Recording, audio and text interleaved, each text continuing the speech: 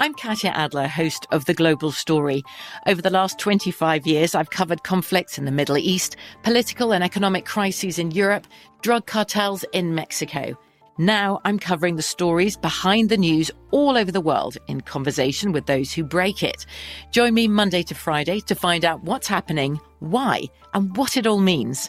Follow The Global Story from the BBC wherever you listen to podcasts. What does every grocery store aisle now have in common? Products that come in paper packaging.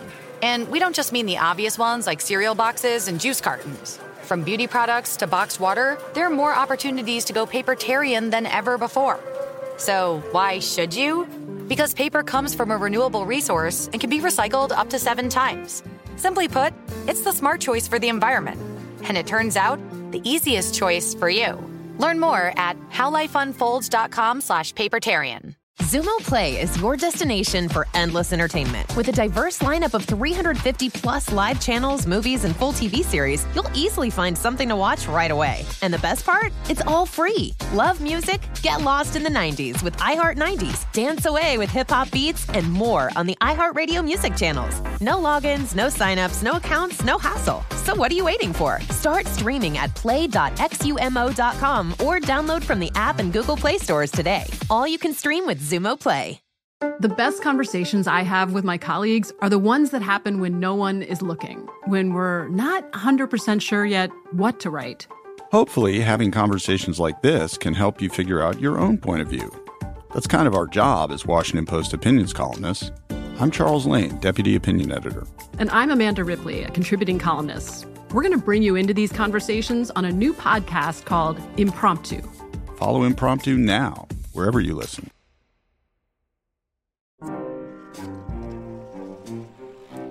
Hi, I'm Ethan Nadelmann, and this is Psychoactive, a production of iHeartRadio and Protozoa Pictures. Psychoactive is the show where we talk about all things drugs.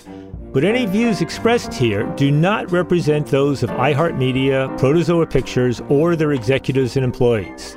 Indeed, as an inveterate contrarian, I can tell you they may not even represent my own. And nothing contained in this show should be used as medical advice or encouragement to use any type of drugs.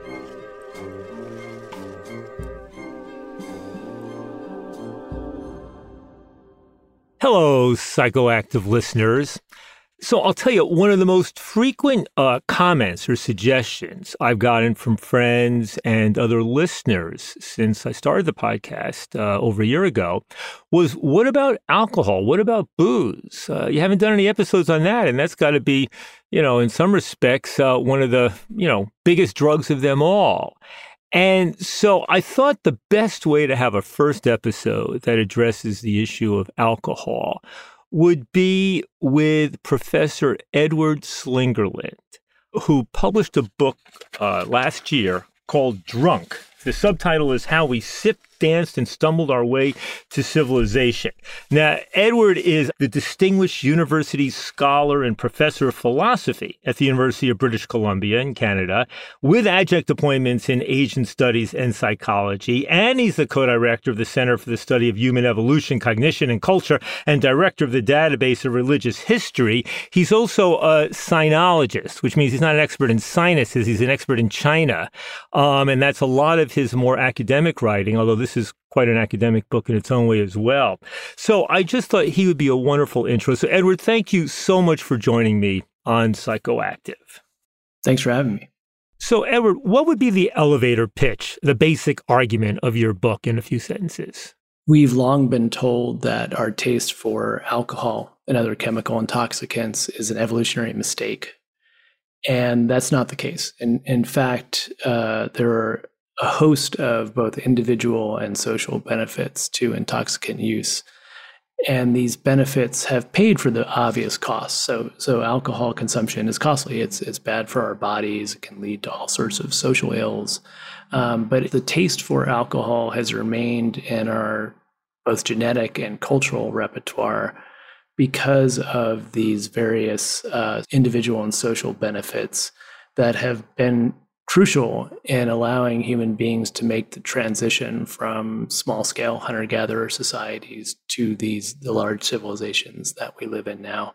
And so, far from being a byproduct or a mistake, intoxication has been at the center of civilization for as long as human beings have been doing anything in an organized fashion as a species. Let me just say to the audience that of all the books I've read for this podcast, this has to be easily the most enjoyable read. It's not just scholarly and thoughtful, but it's written with an incredible sense of humor and a dry witticisms, and it's just a pleasure. And one of those little lines that Edward uses at the beginning is he says, people like to masturbate. They also like to get drunk and eat Twinkies. Not typically all at the same time, but that's a matter of personal preference. So, Edward, why is that line right at the top of your book? Well, first of all, that line was written at probably about 0.08 blood alcohol content. So I had been working on the book proposal. I'd written 10 versions of it, I think. And every time my agent would send it back, and she was just like, boring. Yeah, it's not good. Redo it. And she was right. So I had, I had all the science in it, all the history, the arguments were there. But it was a very kind of plodding A to B to C, this is a puzzle. This is why it's interesting. It didn't draw you in. And I realized, you know what? I haven't taken my own advice in the book, which is that if you need a creative insight or you need something new, you need to drink a little bit. So I was on a conference trip. This was pre-pandemic. And I had a couple hours before I was meeting my colleagues for dinner. So I took my laptop down to the hotel bar and ordered myself a Negroni.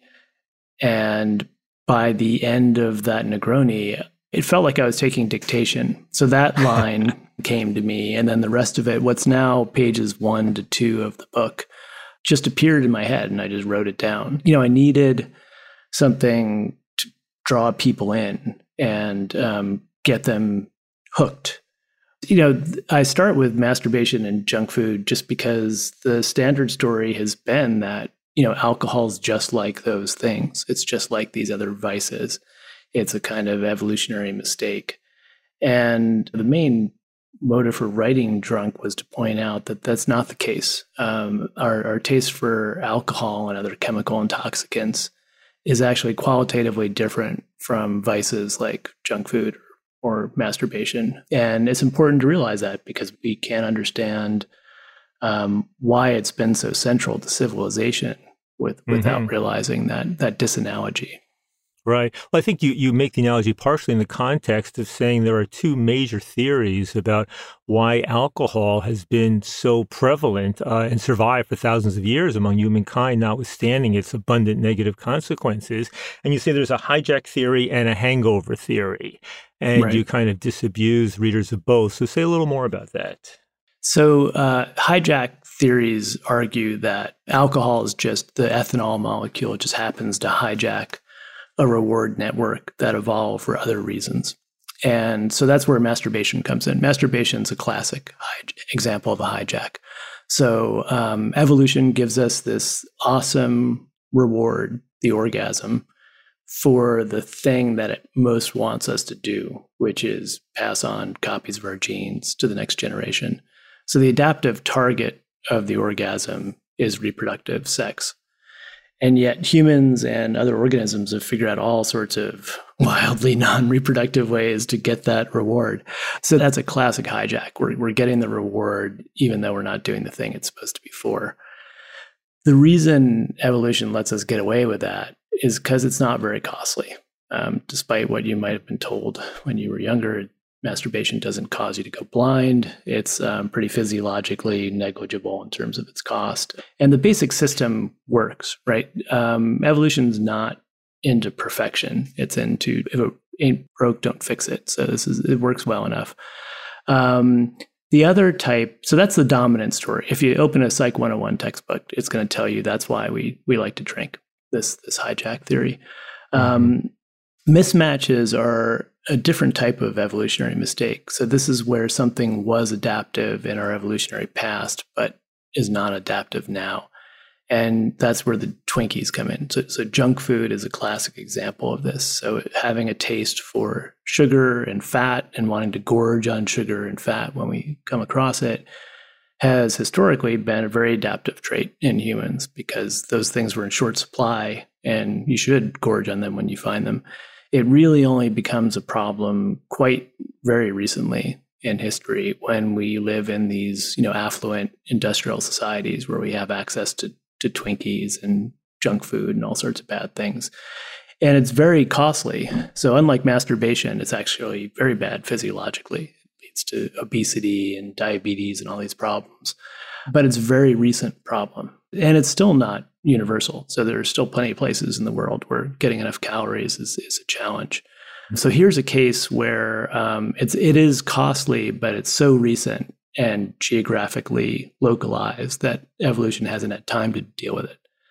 So when it comes to alcohol, the problem is it's not like either one of those things. So it evolved for a good reason, but now things have changed and it's maladaptive.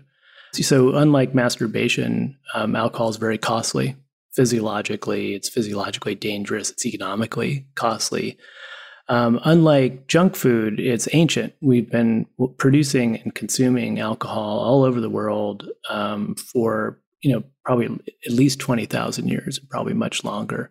So it's an ancient problem. So evolution's had plenty of time to deal with it if it were actually a mismatch type of mistake. And so I argue in the book that given the ubiquity and the costliness and the ancientness of our taste for alcohol, there's got to be something else going on. There have to be some adaptive benefits that are paying for the costs. And so probably the bulk of the book is dedicated to walking readers through both, what the challenges are that we face as a species, as humans, and then how alcohol might be giving us these adaptive benefits. Right. So in the book, you make this fascinating set of arguments about why alcohol and how alcohol has been essential in human evolution, and then bring it up to the present day, which we'll get to later. And then you also want to say we could not have civilization without intoxications, and that without understanding the evolutionary dynamics of intoxicant use, we cannot even begin to think clearly or effectively about the role intoxicants can and should play in our lives today. So when you say, we could not have civilization without intoxication, it's a bold statement. Say more about that. Well, there's one sense in which, quite literally, intoxication probably gave rise to civilization. So one thing I'm trying to flip on its head in the book is the standard story that I had learned, which is that our production of alcohol is kind of a mistake. So it's an evolutionary mistake that we like to drink.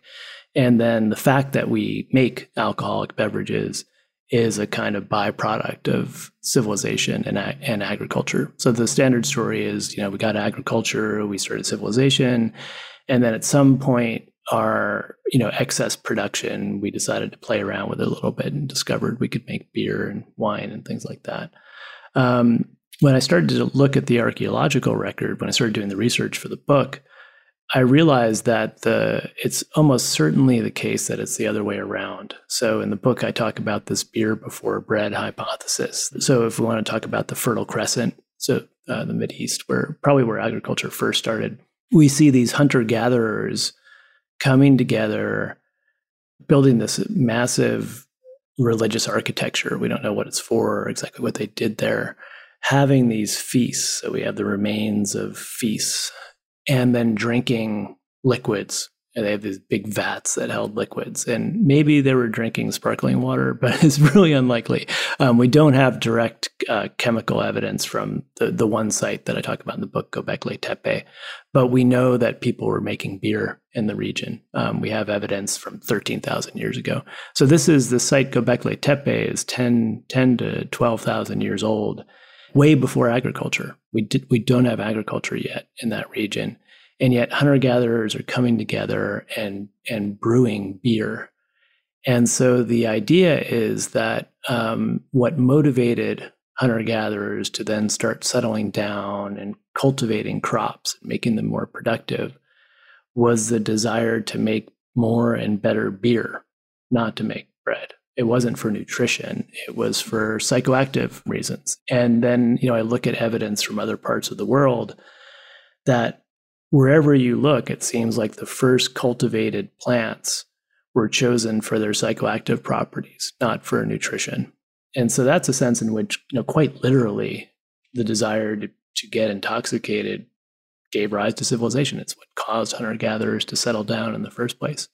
You're reminding me, Edward, when over the decades, as I've been speaking around the world around drug policy reform, and I oftentimes make the point that there's, almost never been a drug-free society in human history, with just a relatively few exceptions. And that if you look about it, whether you're looking at alcohol, you have basically hunter-gatherer tribes living in remote areas, oftentimes with no contact with other societies who somehow figure out alcohol. And it seems like you have cultures figuring this out independently. And somewhat the same thing happens with some of the psychedelic plants.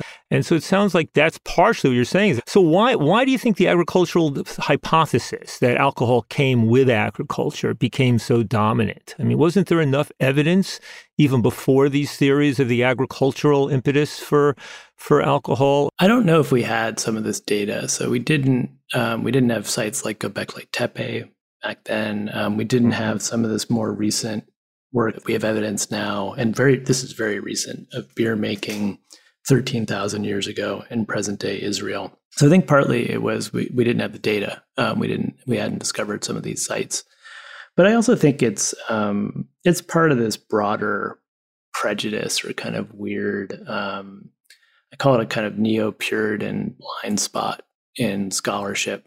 So you see it in religious studies. So that's my PhD is in religious studies. And let's say we're talking about ritual.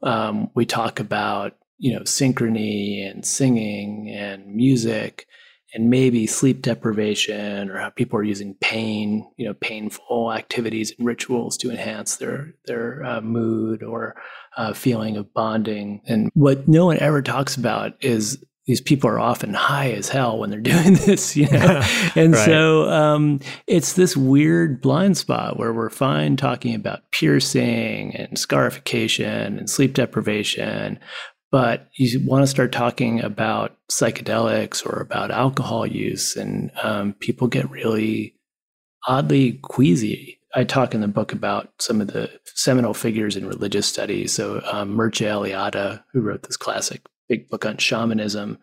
He's got this 700-800 page book on shamanism. And I think he mentions chemical intoxicants 2 or 3 times, and always in a negative way. This is kind of fake shamanism, is when you're using psychedelics. So it's a weird lacuna in scholarship. And I think it has to do with this odd Puritanism where we don't like to talk about chemical intoxicants. I mean, at one point you make the argument, in fact, that it's those societies which most integrated alcohol, including getting raucously drunk, that ended up being the more successful ones. Now, I was wondering, as I'm reading your book, do you actually have a decent control group that you're comparing all this to and making that statement? But you provide a lot of good examples of that. So in terms of control groups, the control group is the extinct cultures that we don't know about. Because they lost the competition. I mean, that's one of the connections of this book with my earlier work. So I did in cognitive science, evolution of religion.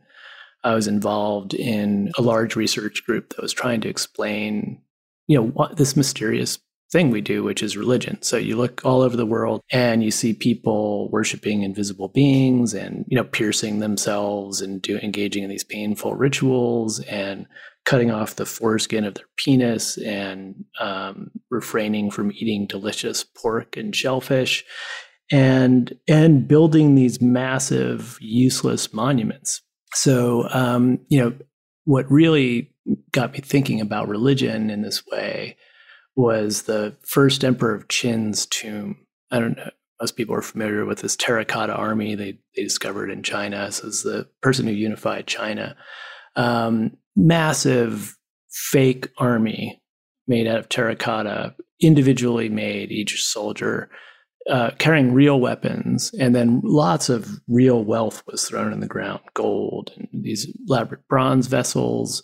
Horses were killed, people were killed and thrown in the pit. And then they buried it all in the ground. It was for this dead guy in the afterlife.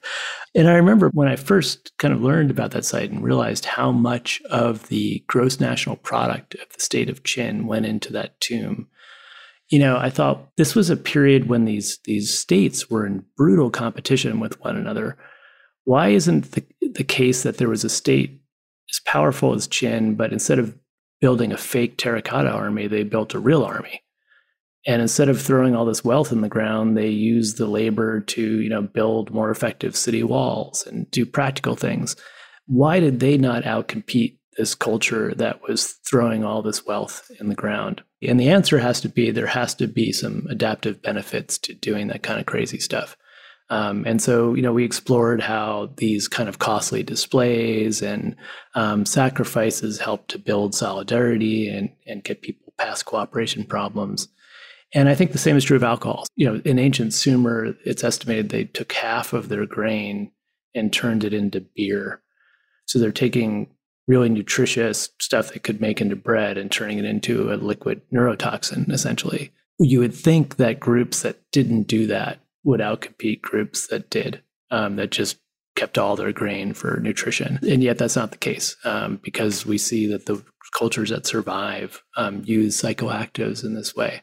Mm-hmm. So it's got to be doing something for us. Well, let me just stop you 1 second here, because I remember hearing or reading that if you look in American history, the period when we had the highest levels of alcohol consumption in American history were back at the origins, in the late 18th century, early 19th century. But that also one of the factors was that turning alcohol into grain was a good way of preserving it, a good way of transporting it, so that yes, there are these arguments for drinking and then all this, and there's the arguments about it being safer than water when water was impure, but also about easier to preserve and to transport. So how do those things figure into all this? So those are kind of in the mix of the various mismatch theories.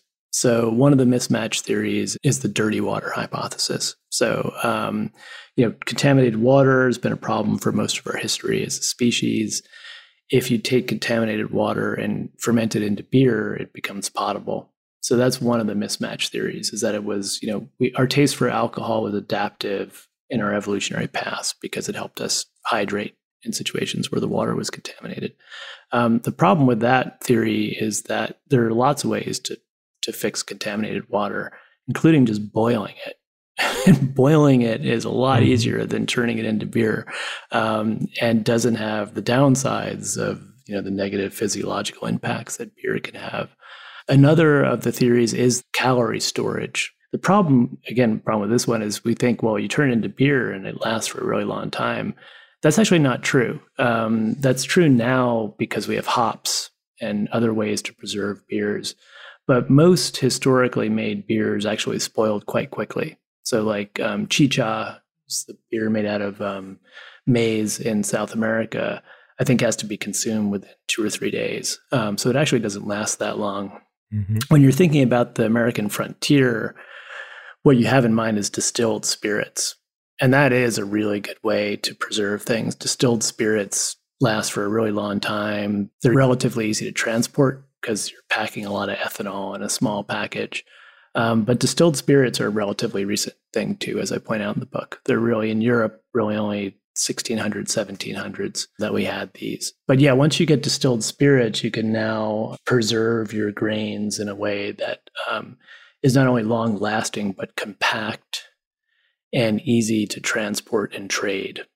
And so alcohol really becomes a different type of thing once we figure out distillation. But that can't be part of the story if we're talking about, some behavior that started 20,000 years ago. We'll be talking more after we hear this ad.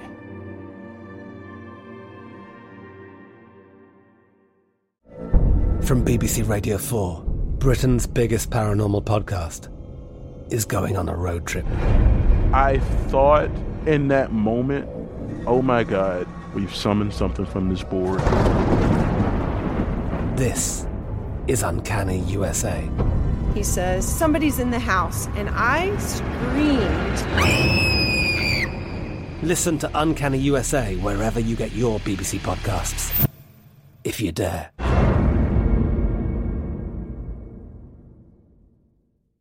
Xumo Play is your destination for endless entertainment. With a diverse lineup of 350 plus live channels, movies, and full TV series, you'll easily find something to watch right away. And the best part? It's all free. Love music? Get lost in the 90s with iHeart 90s, dance away with hip-hop beats, and more on the iHeartRadio music channels. No logins, no signups, no accounts, no hassle. So what are you waiting for? Start streaming at play.xumo.com or download from the app and Google Play stores today. All you can stream with Xumo Play. Xfinity has free premium networks for everyone this month, no matter what kind of entertainment you love. Addicted to true crime? Catch killer cases and more spine-tingling shows on A&E Crime Central. Crave adventure? Explore Asian action movies on Hi-YAH. Searching for something extreme? Check out skating, snowboarding, and more on Fuel TV Plus, the global home of action sports. And find crowd-pleasing bops on iHeartRadio's Hit Nation playlist. There's new free shows and movies to love every week. Say free this week in your Xfinity voice remote. The 2024 presidential campaign features two candidates who are very well known to Americans. And yet, there's complexity at every turn. Criminal trials for one of those candidates. Young voters who are angry. The Campaign Moment podcast from the Washington Post gives you what matters. I'm Aaron Blake, and I'm covering my 10th election cycle. My colleagues and I have insights that you won't find anywhere else. So follow The Campaign Moment right now, wherever you're listening.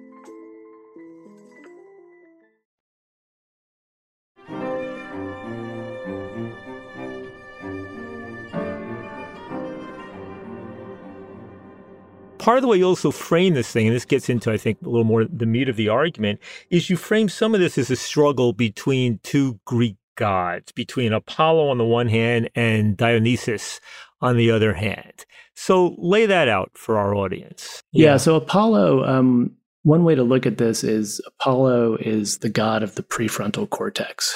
So the prefrontal cortex plays a big role in my book.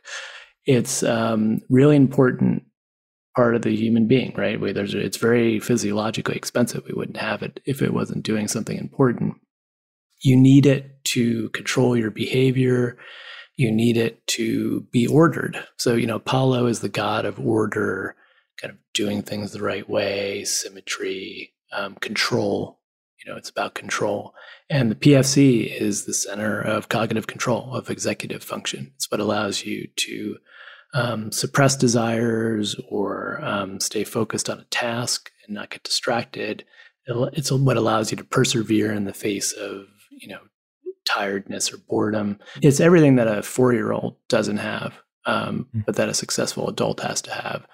And civilizations need this. We couldn't build civilization without this kind of perseverance, focus, self-control. And that's all the realm of Apollo. The friends of Apollo chemically are stimulants. So things like caffeine and nicotine, they strengthen our ability to focus and stay on task. But the Greeks, and the Greeks thought Apollo was really important, but they also worship Dionysus. And so, Dionysus is the god that comes out when we dethrone the PFC or turn it down a few notches. Dionysus is more like our childlike selves. So creative, trusting, open to new experience, willing to try anything, engaged in play. Kids are like this, and adults can be like that temporarily when they essentially reverse cognitive maturation and go, turn the PFC down and go back to being like they were when they were little. And what's interesting, the reason I find Dionysus useful in the book is the Greeks worship Dionysus as a god and recognize the importance of both Apollo and Dionysus. But they were a lot more worried about Dionysus than Apollo. Dionysus is a little bit scary. He's worshipped as a god, but they're wary of him. And it's, I think, significant that the gifts that Dionysus can give you can go wrong if you're not careful. They're often two-sided. So Dionysus is the one who gave, for instance, Midas the golden touch, which didn't work out very well for him. Mm-hmm. So they respected and worshiped Dionysus, but they also saw the dangers there. And I think that's the right attitude to have toward chemical intoxicants in general, and alcohol in particular, is respecting its power, seeing that it's an important part of our lives, but also being aware that it can turn you into an animal like Dionysus could. I recently did an episode with a German writer, Norman Ohler, who wrote a book called Blitzed, about how the German army was so successful, especially in the Blitzkrieg in 1940 over Belgium, Netherlands, and France, because of the use of methamphetamine. And in all their drug use, there's almost no discussion of the role of alcohol in modern day, the value for modern day armies. So say more about the war fighting abilities of alcohol and why alcohol was seen as a friend to that more than an enemy. Well, the crucial thing to get soldiers to fight effectively and your army to be cohesive and effective is getting people to trust each other, right? I argue in the book that one of the central features of human life, especially in larger scale societies, is the fact that we have to overcome these cooperation dilemmas. They go by various names: prisoner's dilemma, tragedy of the commons. But the common structure is we all do best if we trust each other, and if we don't pursue our immediate selfish self-interest. If we can do that, we actually all end up better in the end. I mean, this happens all the time in life, in mundane situations like helping your friend to move a couch when he's moving. But kind of the most dramatic example is war, right? You're literally sacrificing the most important thing, your life, for these other people. And so armies are effective to the degree to which they can form these cohesive groups that trust one another and operate well together as a unit. And how do you do that? You look at an army attacking another army, especially in the pre-modern period. The first thing that comes to mind is like ant armies fighting, or, you see humans cooperating on a scale that looks like social insects and sacrificing themselves in a way that looks like social insects. We know how social insects pull that off. It's because they're all genetically the same. They're basically one big superorganism. It's puzzling how primates pull that off, because we are not one big superorganism. We're individual primates with primate biology, and yet we behave like social insects sometimes. And the key to that is things like religion. So religion's doing some of that work. But another really crucial cultural technology that we use to forge individuals into cohesive, trusting units is alcohol and other intoxicants. So, we get drunk together. We are down-regulating our PFC, so we're less able to lie. So, lying or trying to trick another person into trusting you when you're not really trustworthy is a really cognitively demanding task. Because at the same time, you have to keep in your mind both what the truth is, which you know to be the truth, and then the fake thing you're telling this person. You've got to make all your facial expressions and emotional reactions fit the fake thing, and you have to suppress any that apply to the real thing that you don't want them to know about. It's really a very PFC-heavy task. If you hit the PFC with some ethanol, it really impairs your ability to do that. And so you bring people together, you get them impaired cognitively so that they can't lie, or it's harder for them to lie or act in an untrustworthy way. You're simultaneously boosting endorphins and serotonin, these kind of social bonding hormones that make you feel good about yourself, but also make you feel good about others and feel connected to others. This is how you forge individuals into super organisms, at least temporarily. And so you can see why throughout history, militaries have used this technique for forging individuals into units, and then also giving them, the other thing alcohol does is make you reckless. And that's, you need a little recklessness if you're going to be fighting against other people. So it reduces amygdala response, it reduces fear, it reduces stress.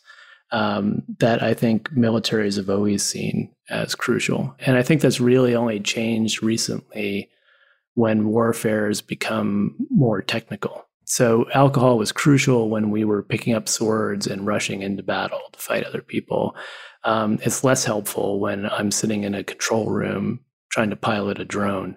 So I think that's one of the reasons that we don't see it as much in modern armies, just because the nature of warfare has really transformed. is interesting, right? Because, first of all, you have this great line in the book that says, those who puke together stay together. Yeah, right. And I guess that's in some sense a good summation of what you just said. But I'm thinking about the Navy SEALs. I think you mentioned them in the book. And that's, one of the great elite military units in the U.S. and the world. But just recently has been in the news because of all the abuses. And that's obviously one where, the commanders want their Navy SEALs not just to survive all sorts of brutal forms of training. They want them to get drunk to bond. But then the question is all of that somehow linked to some of the abusive stuff we've also seen there or not? Yeah. So the Navy SEALs are one organization that's not sitting in a control room piloting drones, right? They're doing really physical, dangerous stuff that looks a lot more like more traditional types of warfare. And so I tell that story about this Navy SEAL commander who, after training, would take all the group out and get them really drunk. And there's a level of intoxication that you get in business meetings or treaty meetings that's more moderate, and that's dealing with this kind of building trust thing. There's a level of inebriation, especially once you get distilled spirits, where it's going beyond so much intoxication per se and becoming more of a costly signal. It's almost like scarifying yourself or doing something painful. It's the fact that you're hurting yourself and you know you're going to be really in bad shape the next morning, but we're all doing it together and we're all doing it voluntarily. That shows that you're one of the group. So it becomes a kind of hazing. It's a form of hazing, really.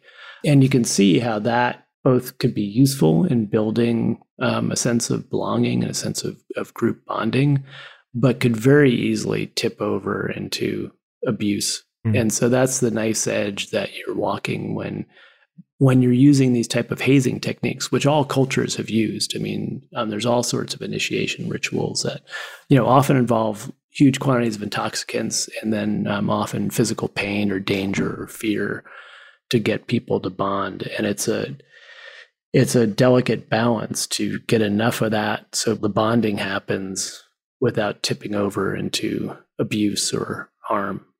Groups that don't use intoxicants either because they don't have them, they live in an extreme environment where it's hard to make them, or they ban them for religious, theological reasons, tend to substitute other practices that get you to the same place. So I talk about the Pentecostals who don't drink, but they have these prayer sessions where they work themselves up into these frenzies where they start, fall on the floor and start speaking in tongues, or they handle snakes.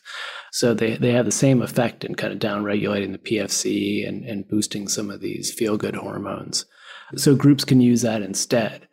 It's just that that's really, I think, as I may put it this way in the book, it's kind of a hassle.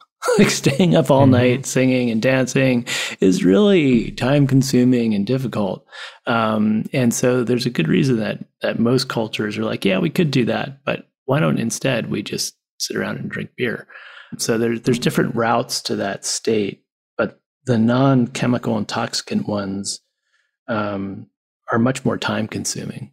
Well, when you were both, when I was reading your book, and then again when you were telling the story about how you came up with that opening line about masturbation and such, under the influence of a fairly high amount of alcohol, but it made me think of some of the books that are out there. I mean, there's a book called The Thirsty Muse about the use of alcohol by famous, literary writers.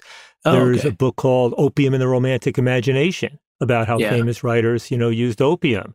There's a book called Cigarettes Are Sublime. And of course, you have all the Silicon Valley folks and Nobel Prize winners, who claim that their psychedelic experience helped provide the insight that resulted in their creating, zillion-dollar companies or winning a Nobel Prize. And sometimes cannabis gets credit like that. I was just hanging with a friend of mine who's one of the leading scholars of international relations in the world, and he credits, his occasional cannabis use to being the thing that's given him some of his best insights and reflections. So yeah. No, I talk in the book about this. There's all over the world throughout history, there's a connection between chemical intoxicants and creative types. So artists, poets, shamans, people who are coming up with new stuff, and I talk about why that's not a myth. Evolution faced this design trade-off where it needed us to have a PFC so we could get to work on time and focus and do things. But it also needed us to be creative and trusting and thinking of new things. And one way it dealt with that trade-off was by slow walking the maturation of the PFC. So that's the last part of the brain to mature. It doesn't fully mature until you're in your mid-20s. So it's really the last part of a human to mature. And that keeps kids, flexible and creative and able to learn new things and curious. There's good both indirect and direct evidence that chemical intoxicants are a solution to this design trade-off. We have to have a PFC, but with these substances, we can turn it down when we want to and get back to a more childlike state of creativity and being able to see new possibilities. And so there's a very good reason that artists and poets and anyone who needs a new insight. So, I talk about my talk I gave at Google, one of the Google campuses. And I was talking about at some point alcohol and creativity. The study had just come out showing that if you got people to about 0.08 BAC, they solve lateral thinking tasks better. And they said, well, we know we're taking you on our tour. And so the first place they took me on their tour was this whiskey room. They said when they're working on a problem and they hit a wall, they can't figure it out. Instead of drinking more coffee or smoking nicotine and sitting in front of their computers and working, pulling all-nighters, they stop and they go to the whiskey room and they pour themselves a little bit of scotch and they sit in beanbag chairs and they just chat. And that's how they tend to get past these problems, because what they need is an insight. And alcohol is helping with that, especially group innovation. Just tell our audience a bit. You mentioned something called, in that context, the Ballmer Peak. Out of that. Yeah. Describe the Ballmer Peak. Yeah, so they asked me if I'd ever heard of this concept. And this is, I think it's probably apocryphal, but we could find out. We could contact Steve Ballmer. But supposedly, Steve Ballmer, the former CEO of Microsoft and great coder, discovered that his coding ability peaked at this very narrow blood alcohol content, like very specific and narrow blood alcohol content. And so supposedly he would keep himself hooked up to an alcohol IV to just be right at that whatever point, 0.787 that he found was the best way to code. And it gets at this idea that there's an optimal level of inebriation where you're still sober enough to remember what the problem is you're trying to solve. And, still you have your faculties intact, but you're loosened up enough that you're flexible, you're creative, you're doing new stuff. Yeah. And humans know this, and consciously or unconsciously, we use chemical intoxicants as an aid, as a tool, as a kind of mind hack when we need divergent creativity or we need lateral thinking. Although, I'll tell you, when I was working on my dissertation, I would occasionally go have dinner with a friend. I would have a drink or two with dinner, and then I'd have like a double espresso in the evening. Okay. And I basically saw it as my speedball. It was my speedball. And then I'd go back to the office and I'd work till 2, 3, 4 in the morning, and the ideas would be flowing and I'd be a little looser in my writing, but I'd have the energy.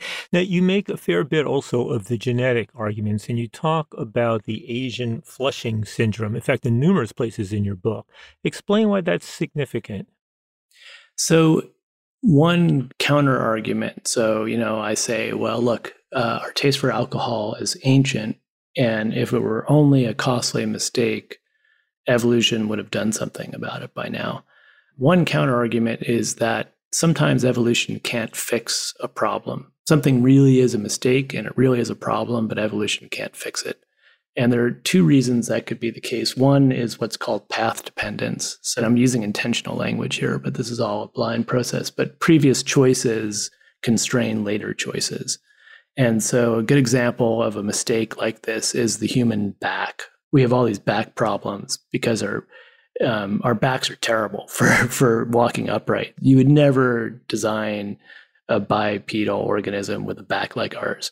But evolution didn't have the luxury of designing us from scratch. It was taking a tree-living primate and gradually hacking it to walk upright. So that's a path dependence problem. You get stuck in a certain valley in design space and you can't get out of it. Another possibility is just that the right variation hasn't come along yet. So selection can only act on variation that exists. And so it's possible that alcohol is this ancient, costly mistake and genetic evolution would love to solve it, but it just hasn't had a solution yet. And so this is why the Asian flushing syndrome plays such an important role in the book, because this is the solution to the problem. So, why do people like to drink? Well, because it makes us feel good. Well, the question is, why does evolution allow it to make us feel good? And clearly it doesn't have to. It could make us feel bad if we consume alcohol. And that's what this syndrome does. So what's interesting is this is a set of two separate mutations, and they're not linked. So they're clearly getting selected for some function, and they interrupt our ability to metabolize ethanol. If you consume any alcohol, it makes you flush, it makes you nauseous, gives you heart palpitations. Basically, if you have this genetic syndrome, drinking doesn't make you feel good. It makes you feel bad. And it actually is so effective in discouraging alcohol consumption that a chemical that mimics its effects is used to treat alcoholism quite effectively. Mm-hmm. So this is the silver bullet. If our taste for intoxication is a genetic mistake, the solution exists in the gene pool. It's not the case that evolution hasn't come up with a variation yet. Because it essentially is allowing people to get mildly inebriated, but once you drink too much, you feel bad. They can't even really drink enough to get inebriated. They can drink enough to get some of the benefits that are, purported to some of these mismatched benefits, right? Maybe micronutrients. But yeah, they certainly don't. They're protected from alcoholism, for instance, because they just don't like to drink that much. And this gene complex, it's estimated it evolved 7,000 to 10,000 years ago, and around kind of where modern day Shanghai is, probably at the same time as the creation of rice agriculture. So it seems to be some adaptation to rice agriculture, and it's possible that it's protective against tuberculosis, could be one of the functions. It's also protective against fungal poisoning. So it could be, an adaptation to dealing with storing grain in wet conditions. But in any case, it hasn't spread. So this solution to the problem of alcohol has existed for probably 10,000 years, and yet it's remained in this relatively geographically constrained area and hasn't spread very far. And that's not what you would predict if alcohol was just a costly mistake. This would be like if you had a gene that caused people to not like Twinkies and love, Brussels sprouts and eating their greens. If Twinkies were a scourge that goes back 20,000 years, that gene would spread pretty quickly. So to me, this is a very clear case of where you have this supposed problem, you have a very clear solution, quote unquote, and yet the solution doesn't spread. So that suggests that the problem isn't just a problem, right? There must be adaptive benefits that are coming along with it. Mm-hmm. So you say about alcohol, on the one hand, you say alcohol is more like a pharmacological hand grenade. You also describe it as the king of intoxicants and the perfect drug. Mm-hmm. Now, you've talked about some of this, but the pharmacological hand grenade, is that a good feature to it? Yeah, it probably is a feature and not a bug. So this is this phrase comes from Stephen Brown, the journalist Stephen Brown. He's the one who coined the term pharmacological hand grenade. And he compares that with lasers. The LSD or cocaine is like a laser. It's going in and doing a very specific thing to the brain. Alcohol's depressing several different regions of the brain while it's simultaneously ramping up serotonin and endorphins, and so it's a stimulant in various ways. This mix of effects seems to be a feature of alcohol. I think if I could revise the book, I wouldn't call alcohol the perfect drug. I would call it the least bad drug. in the sense that it's not perfect. But if you gave a cultural engineering team some design specs, you said, look, we need an intoxicant because we want to downregulate the PFC, we want to upregulate these hormones. It's got to be easy to make. You should be able to make it out of anything. It should be easy to discover. It should have consistent cognitive effects across individuals. It should have a short half-life. There's got to be a mechanism in the body to break it down and get it out pretty quickly so you can get back to normal quickly. It's got to be easy to dose. If you gave them this whole list of things you needed, alcohol's pretty much the ideal solution to these problems. But it's not ideal. I mean, the alcohol would be the perfect drug, I think, if it did everything that it does, but it wasn't physically addictive and it wasn't so physiologically harmful. Let's take a break here and go to an ad.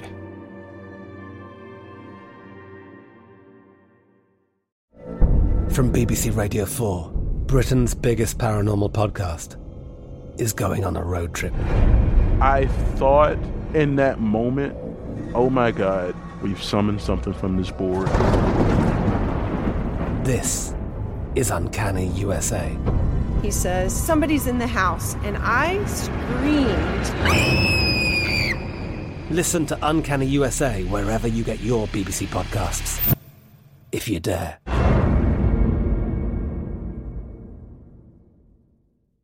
Xumo Play is your destination for endless entertainment. With a diverse lineup of 350 plus live channels, movies, and full TV series, you'll easily find something to watch right away. And the best part? It's all free. Love music? Get lost in the 90s with iHeart 90s, dance away with hip-hop beats, and more on the iHeartRadio music channels. No logins, no signups, no accounts, no hassle. So what are you waiting for? Start streaming at play.xumo.com or download from the app and Google Play stores today. All you can stream with Xumo Play.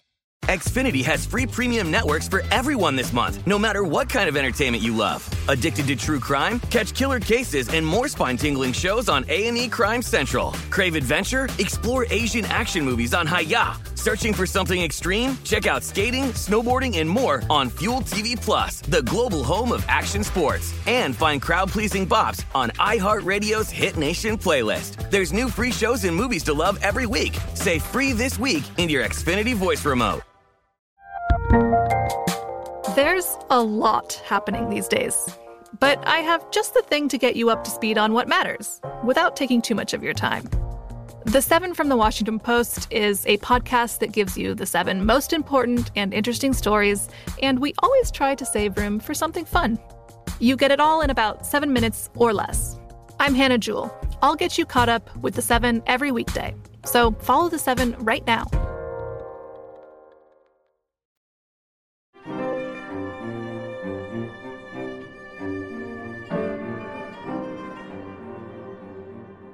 A lot of the book's about the benefits of moderate drinking and bonding, but it's also in part about the benefits, right, of getting drunk.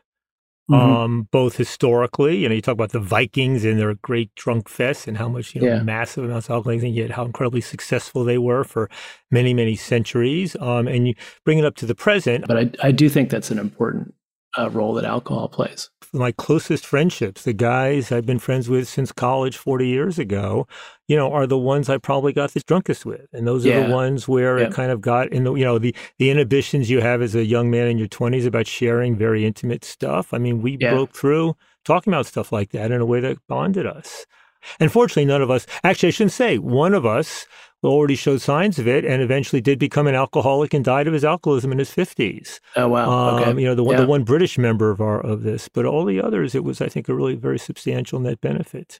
Yeah, one of the anecdotes that I ended up taking out of the book was about that. So it was a good friend of mine, very old friend of mine, who I had a bit of a falling out with. We were going through a tough period. And the breakthrough was, this was actually during the pandemic, so it was remote. It was over Zoom. But we got really, really drunk on Zoom together. And he was finally, we got to a level of inebriation where he could tell me what he was so angry about. And I was in a receptive state of mind where I could, grasp why he was upset and apologize sincerely, and really feel sorry. And, we were able to share emotions. I think, particularly men use this in their friendships because it's not for whatever reason, whether it's a genuine genetic gender difference or if it's just because of cultural norms. Sharing emotions is not something we tend to do. Oh, you do make me think that, I have to say alcohol played that pivotal role for me in my 20s. But once I got into my 30s and 40s, it was displaced in that regard by MDMA. Okay. I mean, an MDA just pivotal in terms of being able to talk about things that are difficult to talk about, being able to listen to things that are difficult to listen about. Now, mind you, you can't do it with the frequency of alcohol, which then again may be a benefit in some regards. But it's an interesting thing that alcohol and MDMA do share in common at times. Yeah, and for similar physiological reasons, right? They're ramping. I mean, MDMA is a stimulant, but it's got that it's flooding you with serotonin, right? You're just feeling so good that it has a similar kind of expansive. You get that similar type of expansiveness that you can get with alcohol, but in a much more targeted way. So yeah, I mean, I think in a kind of healthy grown up life, we'd understand what various chemical intoxicants are good for and what their various, downsides or dangers are, and figure out a strategy for using them when appropriate. And I think, those of us who are thoughtful and knowledgeable at this manage to do it on an individual level. The great challenge is on the societal level, which brings us more fully into the present, which we've alluded to and come to occasionally. But, there's two things going on in your book about the present time. I mean, one is you're basically offering a fundamental challenge to the kind of neo-prohibitionist thinking and mindset that's out there. And, you referenced the study that came out in the British journal, The Lancet, in 2018, the punchline of which was the safest level of drinking is none. And you dismiss, I don't know if you called it terrible or stupid or something like that, with which I thoroughly agree. And it's notable that a new study just came out in The Lancet in the last few months in which they acknowledge the potential benefits of moderate drinking, especially among older people. Well, only among older people, though. They say it's still zero benefit if you're under 40. Yeah, and then I see that, you're an American living in Canada now, and I see that the Center for Substance Abuse and Addiction in Canada just came out with recommendations in September, basically saying, knock that drinking down almost to the floor. I mean, a very, not fully prohibitionist, but quasi-prohibitionist take. And so you express your exasperation about all of that and, to point out the benefits of the office part and all that. But then there's the flip side, and it's your last chapter, right, which I think you called distillation and isolation. And this is just talking about all the harms of alcohol and what's wrong with alcohol and the fact that we've now moved not just from beer and wine, but to distilled liquors. And part of me was thinking, okay, Slingerland's just trying to cover his ass here. He's already done a celebration of alcohol for the first 80% of the book. And now, but then you make an argument about how distillation and isolation may have changed the game. And that maybe even that old, I can't remember if it was the hijack or hangover theory, may have some application that we haven't quite yet figured out in terms of the future of distilled liquor. So lay that out about isolation and distillation and the problems there for our listeners.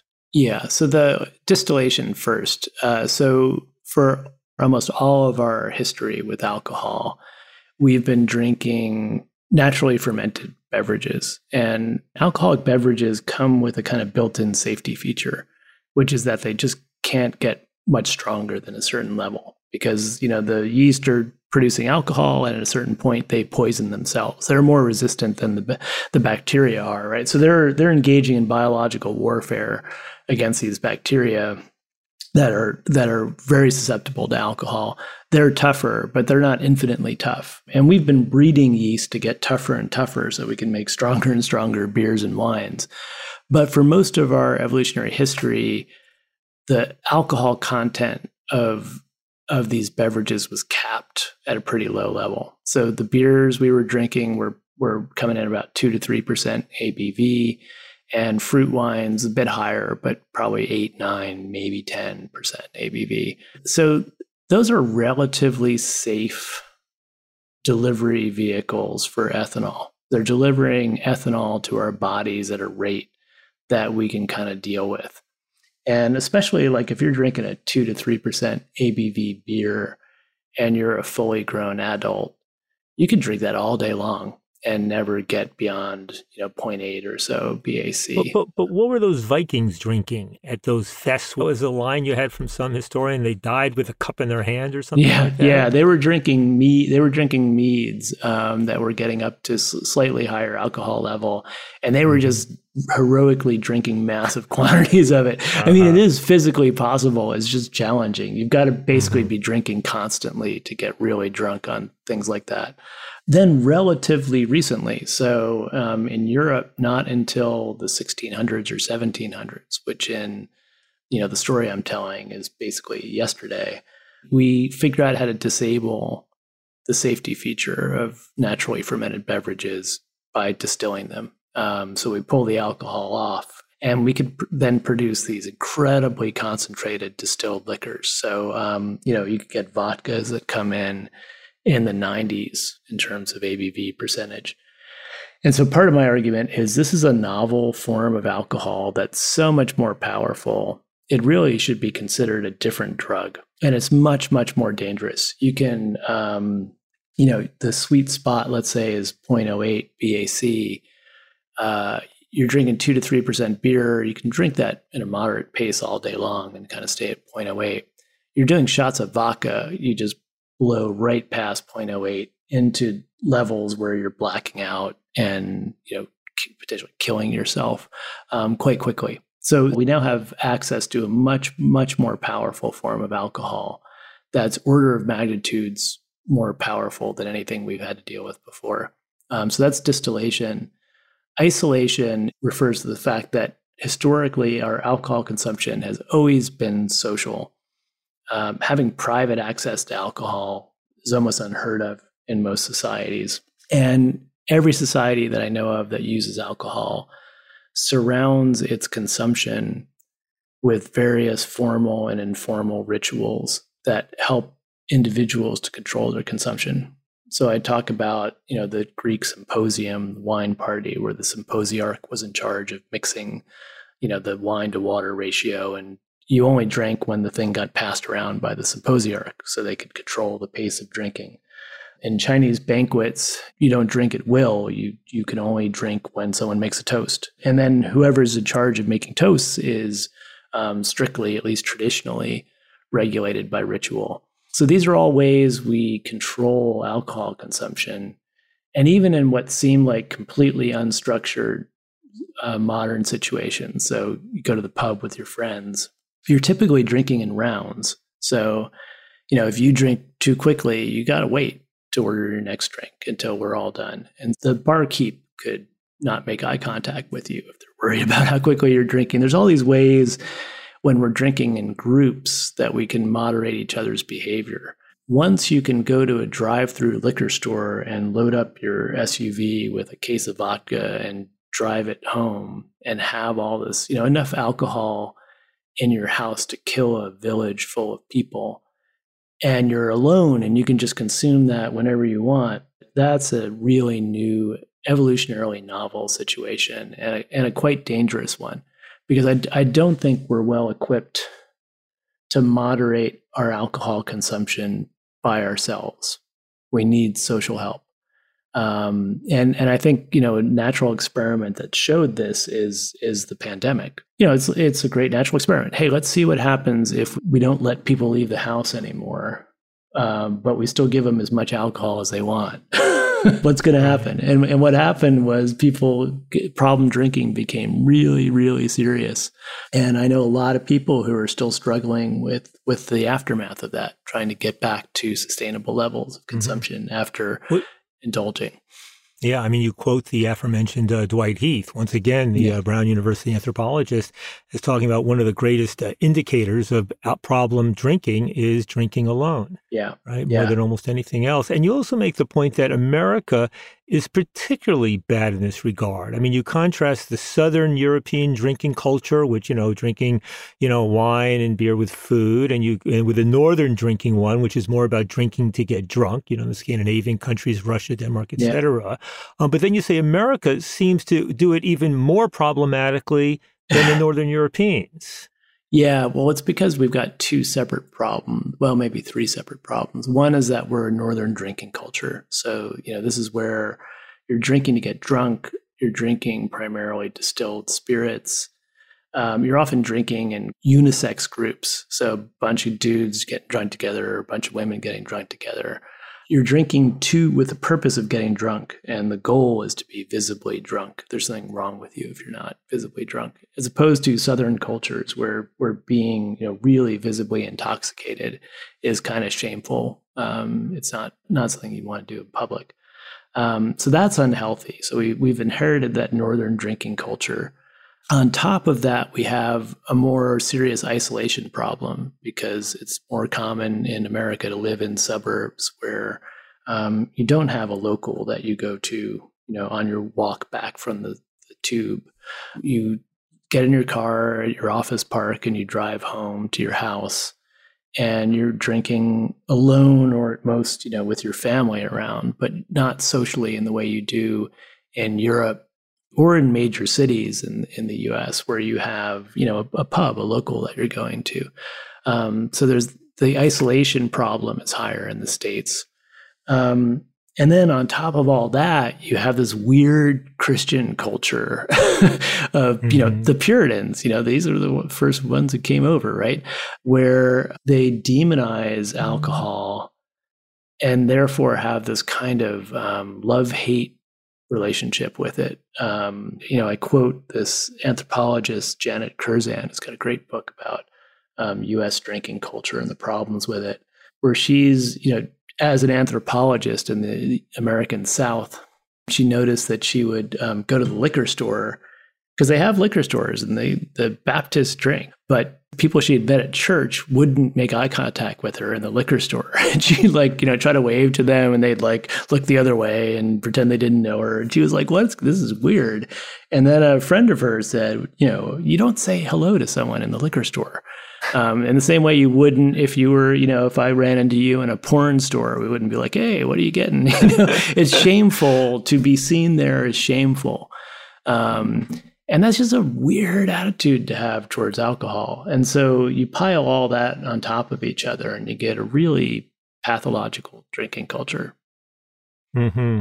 You're just making me think, though, of a couple of the counterexamples historically, right? So one you talk about briefly is the Mormons, who maybe not at their origins, but, shortly after their origins, basically are, no inebriants. And I guess I'll let you point out that, there's Mormon tea made from a, plant that's got ephedra in it. But I mean, basically coffee, alcohol, all that sort of stuff, yet a very successful culture. And then the second one is Islam, which has banned alcohol but been tolerant of other ones. And the Ottoman Empire was, a very successful and powerful empire for centuries. So is it just that, in fact, drinking was always going on and just you didn't talk about it like in the South? Or was it something else that enabled them to be so successful where drinking was not playing a big role in their culture? So I think what's happening with Mormonism, and scholars have argued this is the case with Islam too. So in the case of Islam, they're surrounded by these Mediterranean wine-drinking cultures, and they need to distinguish themselves. And one of the ways they do it is through these kind of costly displays. So this is one of the features of successful religions, is that they make you do counterproductive from a practical standpoint, costly things to show that you really believe in the belief system that you're professing you believe in. And also you do things that distinguish you from non-members. And so I think that the Mormon ban on alcohol and caffeine is more like the kind of, Mormon underwear and the other things they do that distinguishes them from people around them. It's a very clever, costly demand on adherence. It enhances your sense that you are a group different from the groups around you, but it's not directly, functionally a response to the problem of alcohol. It's a group marking device.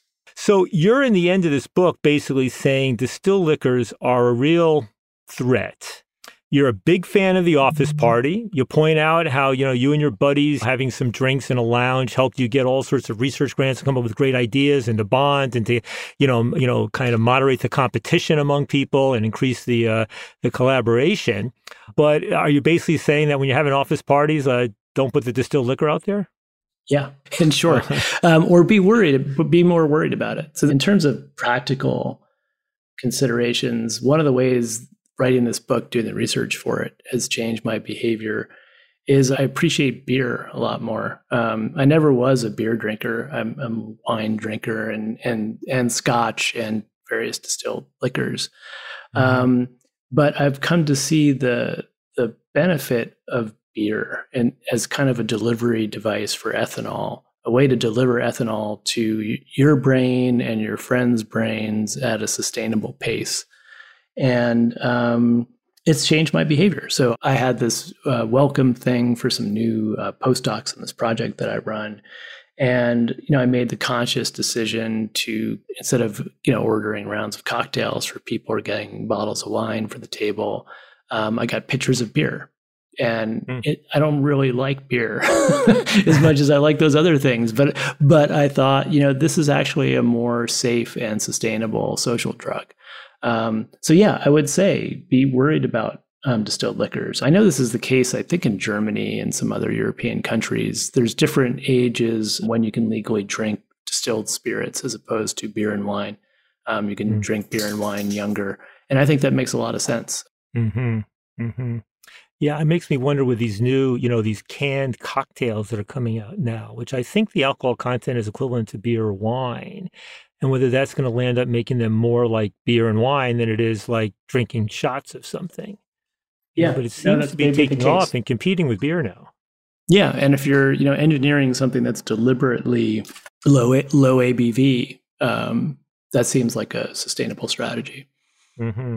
Well, just to finish off here, a little bit more about your own evolution. So, you're a sinologist, you learn Chinese, you're writing these, brilliant academic books about ancient China, or I don't know if you call it ancient, but China a long time ago. Yeah. And then you had a breakout, your first of your crossover books before Drunk, called Trying Not to Try, about early Chinese philosophers, talking and writing about an effortless way of being in the world, which they called Wu Wei. Did that in any way cause you to open up to writing this book about Drunk, or what was the impetus? Or it was directly related. So yeah, my colleagues are a bit puzzled why I've suddenly written this book about alcohol. But in Trying Not to Try, I explore this tension in early Chinese thought that they want you to get into this state called Wu Wei, or effortless action. This spontaneous state, you're creative, you're in the zone, you lose the sense of yourself as an agent, and everything works out. You solve problems, people trust you and like you, you have this charisma, and so they want you to get into this state. The problem is there's this paradox, I call it the paradox of Wu Wei, or the version in the title of the book. How do you try not to try? It's directly paradoxical. So if I'm telling you, hey, relax, stop trying, the part of the brain that I'm activating is your prefrontal cortex. I'm lighting up your prefrontal cortex by asking you to do something agentic. And yet that's the part of the brain we're trying to shut down. So it's directly counterproductive. The early Chinese came up with various strategies to get around that, essentially giving you stuff to do to distract you, like do this ritual or sit in meditation. But in the course of writing, especially the trade version of that book, I was talking about this story from this early Taoist text where they compare a drunken person to the Taoist sage. And they're clearly using it just as an analogy. So you should be drunk on heaven and not drunk on alcohol. But it did cause a little light bulb to go off in my head. And I thought, well, you know what? If you have cultures that are aware that spontaneity is valuable for certain goals, creativity, trust, and yet is also aware that it's paradoxical to ask people to consciously become spontaneous, what a great workaround to find a chemical substance that you could take that will do the job for you. So, it's directly paradoxical to try to use your mind to shut down your mind. It's not paradoxical to drink a substance that, completely outside of your control is doing that job for you. So I started to get interested in the idea that cultures have figured out that you could use chemical intoxicants as this cultural tool to solve the paradox of how you can try not to try. So that directly led to my interest in writing this book. I'm curious, your book, I'm curious about the reactions you've gotten to it, not least in the community of alcohol and drug researchers. I didn't do any thorough search, but I'm wondering how it's been received and evaluated by all of the people getting funded to look at the problems with alcohol and all of those alcohol researchers and public health and all that. Yeah, so it's surprisingly positive across the board. I'm not an alcohol specialist by original training, but I am a good researcher. So, I did my homework. I really spent a long time doing the research for the book. And I reached out to a lot of these specialists in the field. I'm still, there's still a kind of, you want to think of it as medicalized wing. Most of the professional academic publications on alcohol are in a medicalized lens. It's treating it as a physical problem, physiological impact. Those people aren't convinced. And I still, actually, one colleague I really respect, Randy Nesse, who's kind of the founder of evolutionary medicine, remained unconvinced by my argument.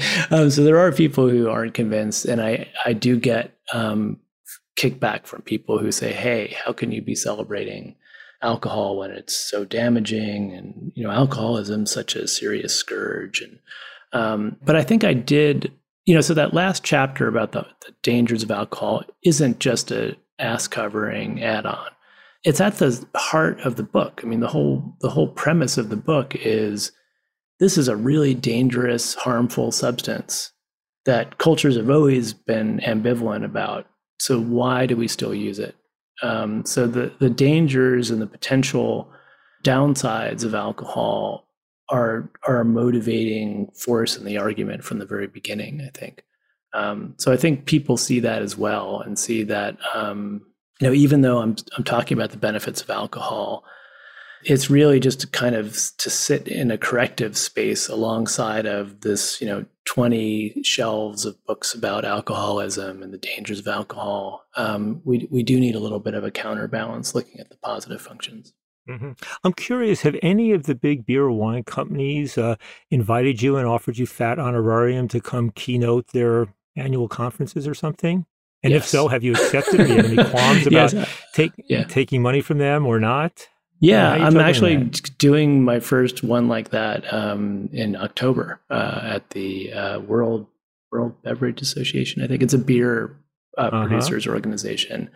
And I don't feel bad at all, because I think that actually, I think they need help and they should get help. I think they've been in this defensive crouch where, they've kind of accepted this story that they're peddling something that's no different from nicotine or pornography or cocaine, and, accepted, it's bad, but it's a vice that people want. And so, I don't think they have to be so defensive. I actually, especially beer makers, because beer is the safest form of alcohol. So this is a case where my interests intellectually kind of overlap with the interests of an industry. I think we need to change the public discourse on this. So I'm actually doing my first big address to an industry organization. And I think the beverage industry is slowly waking up to my book and realizing, oh, here's some positive arguments for alcohol. And I don't see any problem with talking to them about it, because I believe in it personally. Well, Edward, listen, I think your book was wonderful. As I said, there are a few books I've enjoyed reading more and prepping for this thing. I think the book is important culturally. I hope it really does get out there. I saw you tweeting recently. It had just been translated into Korean. So hopefully this has a really substantial global reach. And, I hope you don't leave the field because you're really saying something that's very important. So thank you ever so much for writing this and for taking the time to talk with me and our listeners on Psychoactive. Oh, great. Thanks for having me. It was a lot of fun.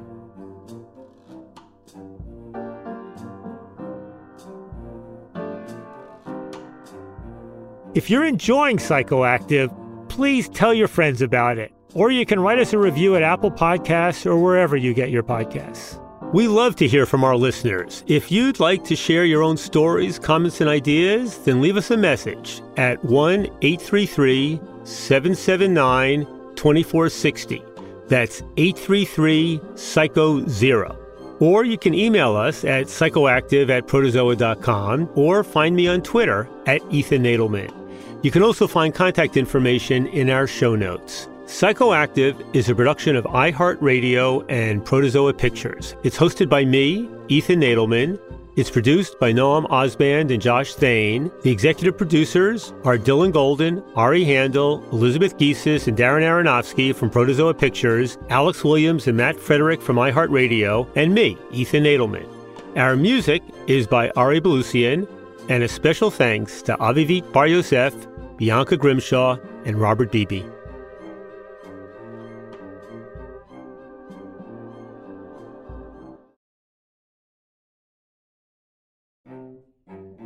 Next week, I'll be talking with Boris Jordan, founder and head of Curaleaf, one of the world's biggest marijuana businesses. This is my 5th company I've built, and my formula has always never build a company to sell it. Build a company to compete and be best in class, and that's what I'm doing. And I hope I'm successful, but I can tell you one thing. I'm not building Curaleaf to sell it to a tobacco company. I'm building Curaleaf to be competitive in this world. Subscribe to Psychoactive now so you don't miss it. From BBC Radio 4, Britain's biggest paranormal podcast is going on a road trip. I thought in that moment, oh my God, we've summoned something from this board. This is Uncanny USA. He says, somebody's in the house, and I screamed. Listen to Uncanny USA wherever you get your BBC podcasts, if you dare.